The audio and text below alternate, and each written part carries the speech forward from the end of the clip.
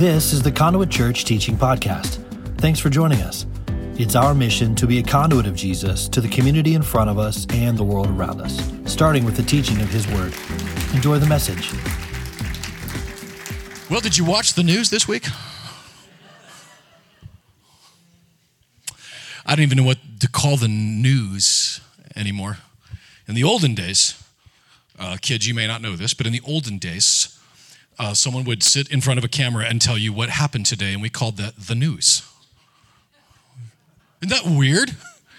They didn't tell you what they thought about it. They didn't tell you an opinion to take about it or create a narrative about it.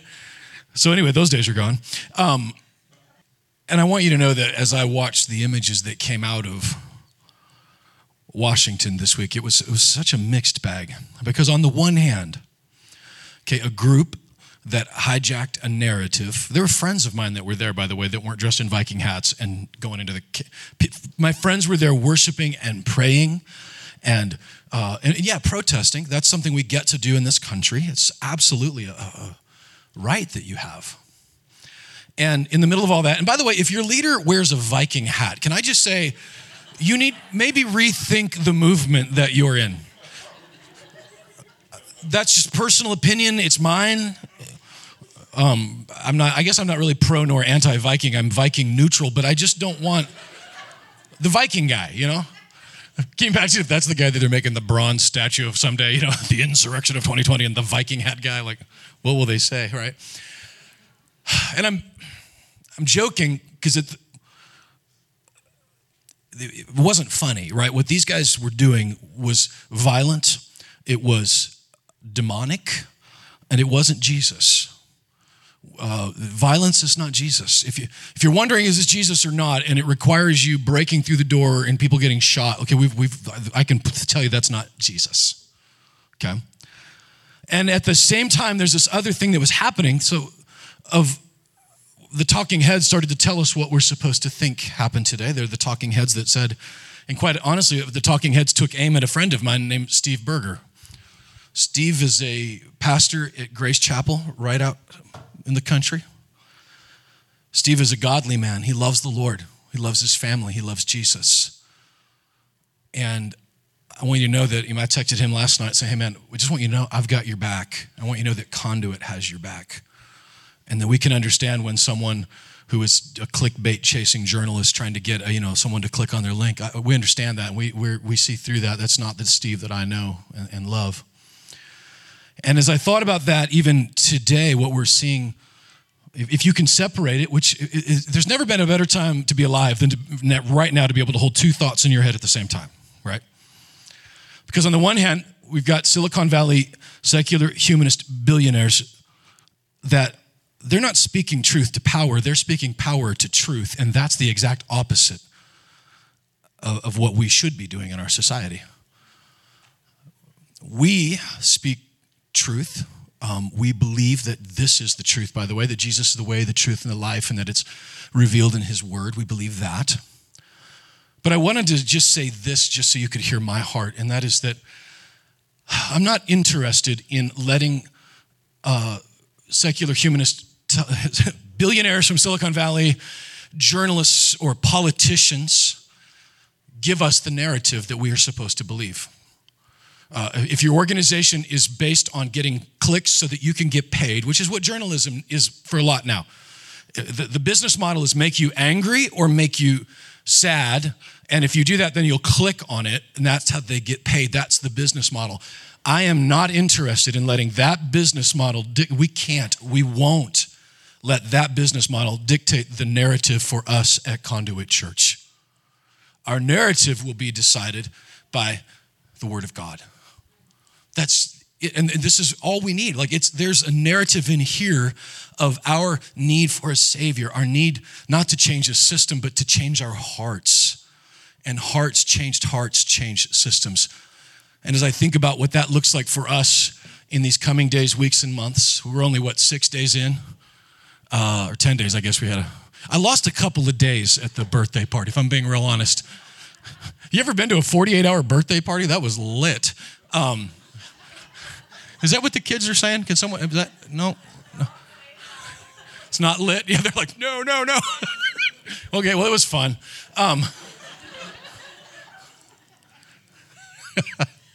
Here's what I wanted to. I just wanted to communicate to you.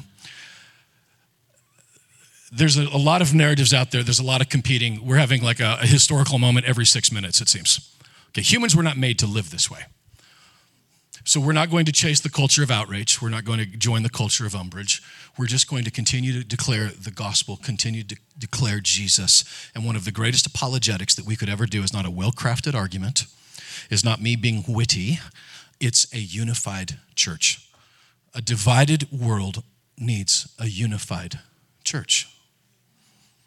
And this series that we just started, it feels a little, I guess it kind of aged well because it's kind of got the superhero thing, but it's the idea of these spiritual gifts from 1 Corinthians 12, Ephesians 4, and Romans 12 were given to us to unite us, not divide us. And fascinatingly, in AD 49, okay, so this book of Romans was written somewhere around AD 57, give or take a year. That's important because in AD 49, okay, for you history lovers, Emperor Claudius ejected the Jewish people from the city of Rome. Now, if you're astute, you might know that this is Romans chapter 12, where we're going to be today. Book to the Romans. So what happens is in the church, have you ever like you grew up in church, you went away for a while, graduated, whatever, you came back to the church you grew up in and it feels different than the church that you were. Does anybody recognize that feeling? So imagine if you were Jewish, okay, up till AD 49, the Christians in Rome were considered like a subset of Judaism. So now the Jews have been expelled from the city. Anti-Semitism is not new. It's demonic. It's from the pit of hell, and it started in Genesis 3. Expel the Jews. Now the church is no longer the people you know, but a lot of like Gentiles like me, who are now in charge of the church for these next 8 years. So they come back to a church that is somewhat not what they remembered, what they wanted it to be. So Paul spends 11 chapters of Romans, check this out, saying to them, Jews and Gentiles, this is how you're going to get along. The wages of sin is death, the Romans road to salvation. He lays out the gospel and he gets to chapter 10, 11, and 12 and he says, oh, but what about the Jewish people? All of Israel will be saved. If you're Jews, you're not left out of this. We're all in this together. That is the entire, like from Romans 1 to 11, he's saying to this church, here's how you can unite around what you believe. And at the same time this is going on, in AD 54, Claudius, the emperor that sent the edict to get rid of the Jews, dies unexpectedly. And now there are two people who are competing to be the emperor of Rome. One is a guy named Britannica. You might know him from his work in the Encyclopedia Britannica. It's encyclopedia money, man. They're rich, the Britannica family. No, it's not true. The Britannica was the actual son of the emperor. But in the middle of all that, he has adopted another son named Nero, who was a nephew. And so what unfolds in Rome is a competition for who will be the emperor of Rome. This was a hard-fought fight to get them in, and it was like poisonings and suicides. It was crazy what happened. But what I'm saying is that there was a point where, do you think that the people in Rome might have had an opinion about who they thought, if you're a Jesus person, they wanted to be the emperor? And interestingly enough, the one they wanted to be the emperor, maybe, I don't know, was Nero, because he said, Jews, come back to Rome. Come on back to where we are. We don't know that part other than we know that for whatever reason, Nero let this, he was 17 years old. Can you imagine? If you're 17 right now, raise your hand. You're in charge of the country. The president of the United States, 17, good luck with that. Now, honestly, you'd probably do a better job. Anyway, there's a competition now. There's this division, and Paul is saying, in fact, he'll go on in Romans 14 to start talking, 13, 14, about government, be obedient to the government powers that be, and people take that and they will say, oh, we shouldn't even protest. But remember, Paul wrote this and then was ultimately executed for disobeying government orders. So be careful how you take one passage and say you across the board when it could mean something completely more profound than that. But he's saying to them, hey, there's all this stuff going on. The way that you're going to unite is not going to be around Britannica. It's not going to be around Nero. It's not going to be united even around Jew versus Gentile. It's going to be united around two things: how you believe and how you behave. So Romans 1 through 11 is how you believe. Here's the gospel. Romans 12 through 16 is how you behave. Love your enemies. Feed those who are hungry. Pour heaping coals on their head. He literally gives us a playbook for a church in the following chapters. And in the middle of all of that, he drops this little thing called spiritual gifts. And if you've got your Bible, Romans 12 is where I want to start and finish today. Because in the middle of Romans 12, verses 3, 4, 5, he lays out these spiritual gifts. He starts with verse 1, offer your life as a living sacrifice, holy, pleasing, right? And transformed by the renewing of your mind, right? And then he moves into that and says, and this is, once you do that, then you will know his will for your life, his good, perfect, and pleasing will. And what is his will? These 7 gifts. It's really quite simple. It's not that complicated. These 7 gifts. And they are, let's just read verse 4. Let's actually start in 5 just for the sake of time today. So in Christ, verse 5 of Romans 12, though many, okay, we are many, though Christ, we are many, form one body, and each member belongs to all the others. Verse 6, we have different gifts according to the grace given to each of us. I want you, as you're reading this, to begin to think about these in terms of not as some ethereal spiritual gift, but somewhere akin to a personality profile. It's not less than that. It's actually way more than that. But the word 1 Corinthians 12, verse 5, when it speaks of these gifts, it speaks of energema, this energy. It energizes you, that when you are in your gift, you are energized by it. Now with that, let's read. If your gift is prophesying, then prophesy in accordance with your faith. If it is serving, then serve. If it is teaching, then teach. If it is to encourage, then give encouragement. If it is giving, then give generously. If it is leading, do it diligently. If it is to show mercy, do it cheerfully. Paul uses this language as a body, and a body does one thing: it works together. It unites us. Interesting, by the way, if you were thinking these, and I'm going to explain to you in a minute each one of these real quickly. If you were to think of them as a personality profile, every one of you in this room has one of these. We are different but together, right? The same body. And these are, if their personality profile, that God would say, I want to unite you using this. Wouldn't it be interesting if the enemy uses this stuff to divide us? And he does, by the way.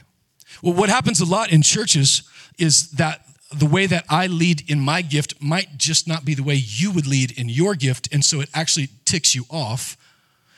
Oftentimes, it's not about Romans 1 through 11, what we believe. A lot of great church splits have happened with really good theology. But you end up with really good theology, and you end up a theological porcupine. You make a lot of great points, and nobody can touch you. But these used to unite us as a body. Wouldn't it be interesting if it was even more than that, not just in our church family to divide us? Wouldn't it be interesting if the enemy would use these to divide us as a nation? Go back in time with me to 2016. Russian collusion. I was in Haiti the night of that election. It was completely fascinating to watch an American election from a hotel bar in Haiti. It was the only place we could get CNN, which was the only channel I had, by the way. I would have certainly preferred some others, but that night, we were watching this election unfold, and I had all this, the collusion. But do you remember a company in the middle of all this, and you would be forgiven for not remembering this, called Cambridge Analytica? Cambridge Analytica was the sketchy company from the UK that was being hired by political organizations to help them market to potential voters. Like, Darren, this is completely off the rails. Where are we going with this? They would go to your Facebook profile and scrape for information about what you like or don't like, and then target ads based on that. But that is not where they stopped. It's actually not even where they started. How many of you in the past few years have ever taken and nobody, by the way, almost nobody in the 10 a.m. would even admit to this. How many of you have taken the which Star Wars character are you Facebook quiz? Guilty, thank you. 10 a.m., they're all acting all cool. I didn't do that. Which character from Friends are you? You remember that? Which I did a Bible one once and it came up Mary Magdalene, so I don't know. That's a true story. I don't know what that means. Still really seeking the Lord on that. But Mary Magdalene is not who I am. But that was Cambridge Analytica. They were not just wanting to know which character of Star Wars you were, and they didn't want to just know what you liked or didn't like. They would combine that and then target ads specifically to you. The Guardian did a piece on this in 2017. Several places have talked about this. So when they would scrape your information, if you had a personality that was very forceful, for instance, okay? Maybe on this one it would be visionary, encourage, like maybe you have a forceful personality. They would not just target that you like fly fishing and like your presidential candidate is going to say fly fishing and make fly fishing great again. They wouldn't just target that. They would target it through the lens of how you saw the world. That is 100% how they unfolded this election. So when you see that ad that I've circled there, that is a legitimate ad from Cambridge Analytica that would have gone to somebody who would have said they're a Christian, but they also would have been a very forceful, strong personality. And so their ad says, look up marriage and get back to me because tradition is not old-fashioned GOP. Those ads were targeted specifically to people who had a confident and strong personality that also was a Christian. My point is, they didn't use these gifts, these personalities of how we're wired to unite us. They were using it to divide us, and that is from the pit of hell. God wants to use how you're made, how you're wired, not as a curse against you, but as a blessing for you. And so the first one in here is this one, it's called prophecy. There's a 1 Corinthians 12 prophecy. There is a Ephesians 4 prophecy. That's not what we're talking about. This one here, this word speaks of somebody who sees what is possible and just does it. In Haiti, Pastor LaFleur was that for us. I'm standing in Haiti. All I see is a bunch of rocks and trash. He sees a school. He sees a clinic. He sees a church, a home for girls. 15 years later, there's a school, there's a church, there's a home for girls. But he lived and acted as if it was already there. That's the gift of visionary. In our church family, one of my favorite with this specific gift is our 24-year-old youth pastor's wife, Michaela, sorry. She's got that gift. And I'm telling you what, on a Wednesday night, there'll be 75 teenagers. And when that girl speaks, people listen because that's her gift. She is willing to speak up. She's willing to challenge. She's willing to, and it is a personality that is not a personality. It's this gift that God has put in you that he is expecting you, asking you, trusting you to deliver to the world. Famous people like around here, like I would say Dave Ramsey would be somebody that, that's a guy that has a very forceful personality, right? And I would say that Steve Berger is that as well. And so what happens a lot in a church environment is Steve leads in a specific way because he's got this gift, different than the way that I would lead in another gift. And people might get their feelings hurt because he did this way and I thought he should have done it that way. And what we end up doing whenever we say should is you're taking a should on your neighbor, and it is shaming language. Should is not from the gospel. That is a shaming language. So when you get into that, you see Steve's gift is visionary. My gift is not that. Then he and I, of course, are going to lead differently. And if maybe he's got you here for one purpose, he's got someone else there for another purpose, but our gifts are not at conflict with each other. They're at tension that brings us together. Does this make sense? Okay, that's a visionary gift. Now, here's the thing. That's only 1/7 of the Jesus solution to this world. We need all 7 of them. We don't get just one. If you got just one and nothing else is happening there, you're going to end up with an unhealthy situation. So the next one, we'll just follow the order here, is this gift of serving, gift of, it's basically the gift of ministry is what it's called, which doesn't sound very exciting. It's deeper than that. It's this gift we call collaborator. It's just you get crap done. It's my wife. We call her the VP of TCB, taking care of business. She gets it done, but she does it from her heart, which is why this idea of collaborating, because if she's walking down the hallway, I promise you she's walking to do something, and she will recruit you. You've been warned. Every man for himself. Audrey is that. I saw her in here a minute ago. I think she left. But Audrey, our children, our pre-K, she is collaborator. They're the best because they do it from the heart. They're doing it with love, with compassion, and they're getting stuff done. A visionary without a collaborator around is just somebody running their mouth. You got to have somebody in there that knows how to get it done and not drop all the stuff and get multiple things done all at the same time. That's that gift. That's collaborator. In the Bible, there's one, her name is Dorcas. Isn't that just the best name? Aren't you just so grateful that your mom did not name you Dorcas? I mean, is anybody named Dorcas? No? Okay. Because in 8th grade, that's what I was, Dorcas.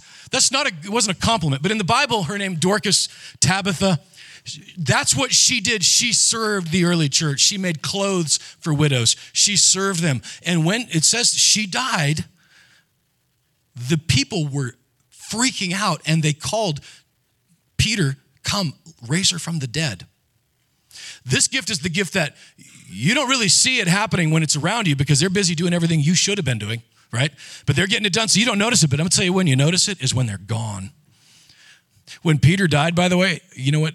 How many people asked for him to be raised from the dead? None people.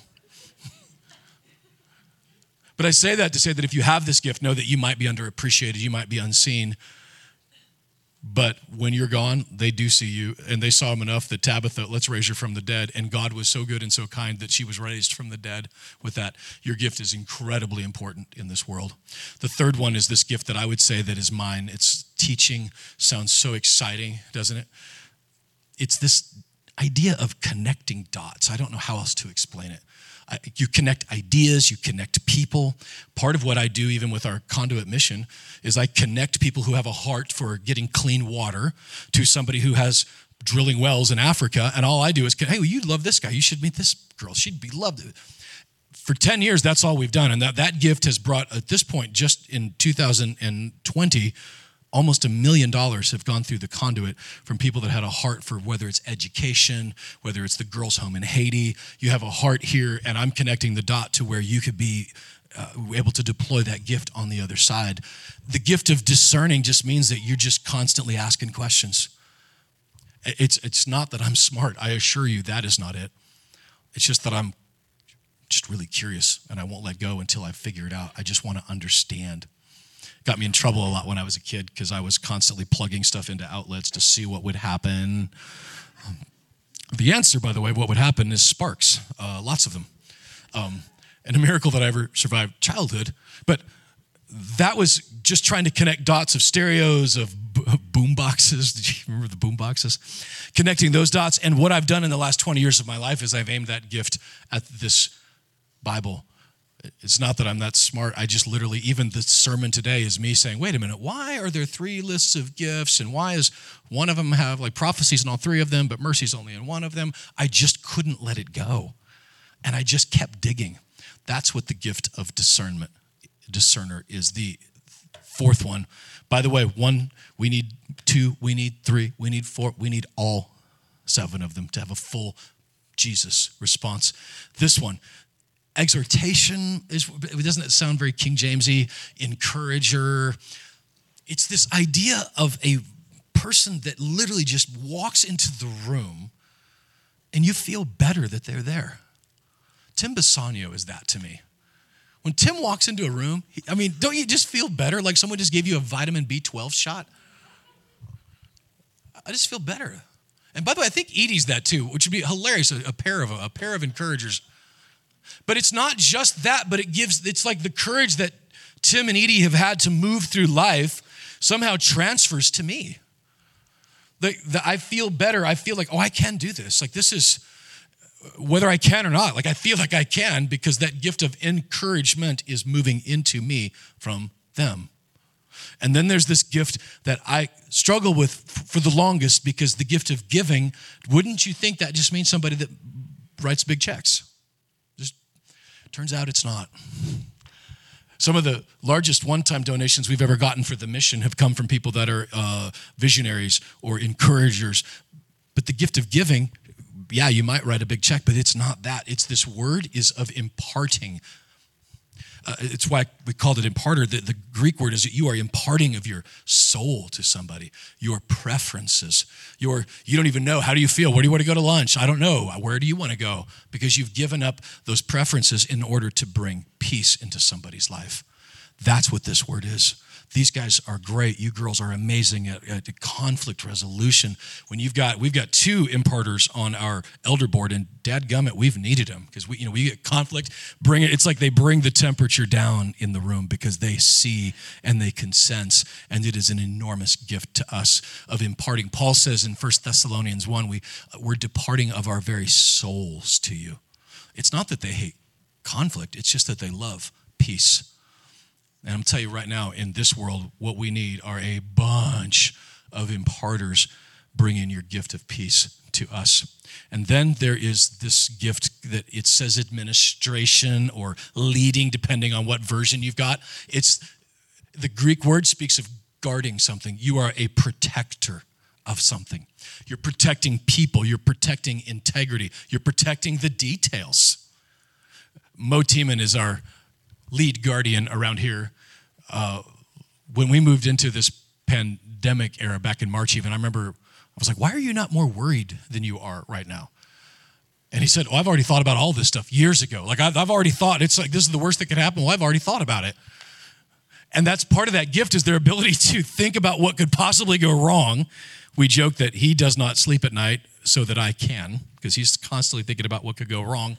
But that's a gift that girls like me, we desperately need guardians in this world. People that can, like I would say, like, let's say visionary or exhortation, encourager, you lead with yes. A guardian tends to lead with no. And it's not that it's no, it's just that I can't think about how we could get this done. They are not interrupting your fun. They're bringing you back to reality. You need a moment for that, Tammy? Yeah, you need that one. And then the last one on this list is this idea of the gift of mercy. This is probably the strongest one on the list as far as the strongest personality, because these folks are the ones that when there is a crisis, when there is a tragedy, they will run to the tragedy. I mean, I don't know how many burning houses you have ran into. I don't know how many accidents you have stopped on the road to help with. But if you ask David Christopher, he just thought that was normal. On the phone about a year ago, he was driving by Berry Farms, and there's smoke coming out of a house. And what does David Christopher do? He pulls into Berry Farms and runs in to see if everybody's okay. Who does that? Responders do. And they don't just go, they stay. When David Schindel walks to a hospital to someone who's sick or in danger, he doesn't have to muster up the strength to walk in that door. He just walks in because it's naturally who he is. He brings that kind of mercy, that kind of compassion, and we need that in a world that is scattering us. The gift of the responder helps to keep everybody back in where they're supposed to be, seen and loved and accepted. These are the 7 gifts. We need all 7 of them. Jesus is the only one who ever lived who delivered all 7 of these. If I could deliver all 7, not only do I not need you, I don't need Jesus. But I'm only one of them, and I assure you, mine is inadequate for most problems. You really can't teach, right, a crisis we need people who are collaborators in that. I would have never, I promise you, ever started a church, had an encourager named Jamie George, had he not have kept pouring courage from him into me that this is what we were supposed to do. He transferred the courage. And by the time I had already done it and the courage was gone, I'm like, this was the dumbest thing I've ever done. What were we thinking? We were like 6 months in.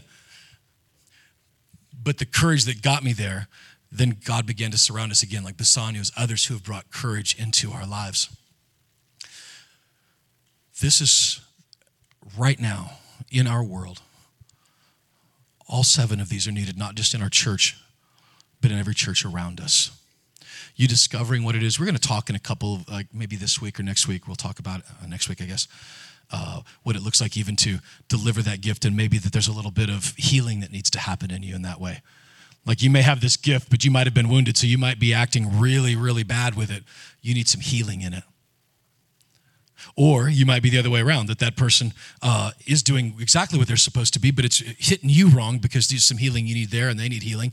And all of a sudden, Satan uses that to bring conflict into your life and into the church. And so why would this be what God would use to unite us? It's one reason. He says in verse 4 that it's the blood. You belong to each other. It says the members belong to each other. But how do you belong to each other? We belong to each other in, like my pinky belongs to my big toe, through the blood. The same blood that's going through my earlobe will go through my clavicle, will go through my calf muscles. The blood unites the whole body together. So when we say that one member belongs to the other, it's not property owning someone else's property.